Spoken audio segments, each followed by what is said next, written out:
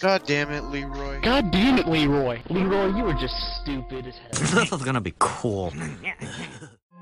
You talk a lot about a collective consciousness, and you could have your own consciousness. I could have my own consciousness. We can have our own consciousness, and then those expand outside of just me, you, and us.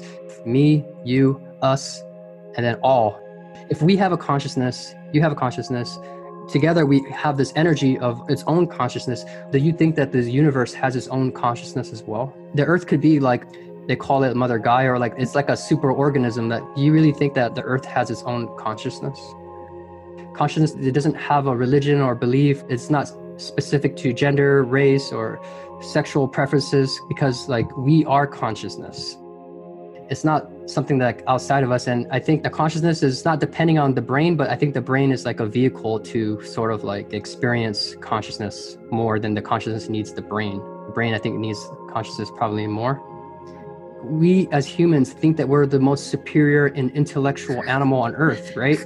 But how do we define what intelligence is? Like, because we talk to an ant and say, hey, ant, this is what a color red looks like. What if the ant has its own intelligence, that it doesn't want to pay us any attention because of our own stupidity? What if it's intelligent in its own way? I think as humans, we project what we think is like, what is a fork made out of? Metal and atoms, right? What is the substrate and what is the substance of what consciousness is? It has those particles in it.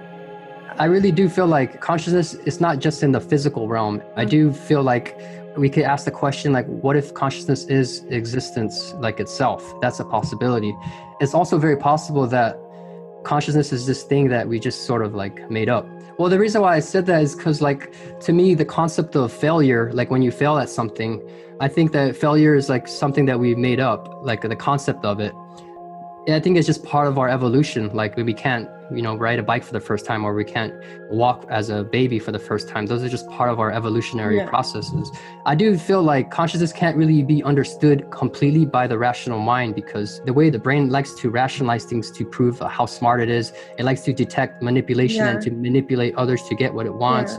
So you're looking at consciousness from a rational perspective, which is really hard. So I do believe that consciousness is more to be experienced than sort of be explained. You're not putting a label on it, because the minute that you put a label on anything, like you neglect all other aspects of it. Like if you put a label on God, or you put a label on who you are, like I'm Leroy. Well, I'm not just my name. I work over here. I'm more than just my occupation. So I'm putting a label. So the minute that you don't put a label on something, it becomes more divine and more powerful. I do think that like the beauty of consciousness is that like it can't really be fully described, and you don't want to kill the mystery in life and think that you know everything. And I think having that mystery is sort of like enlightening. You don't know everything, knowing that you don't know what it is, but you feel it deep inside your soul. I think those are very powerful things.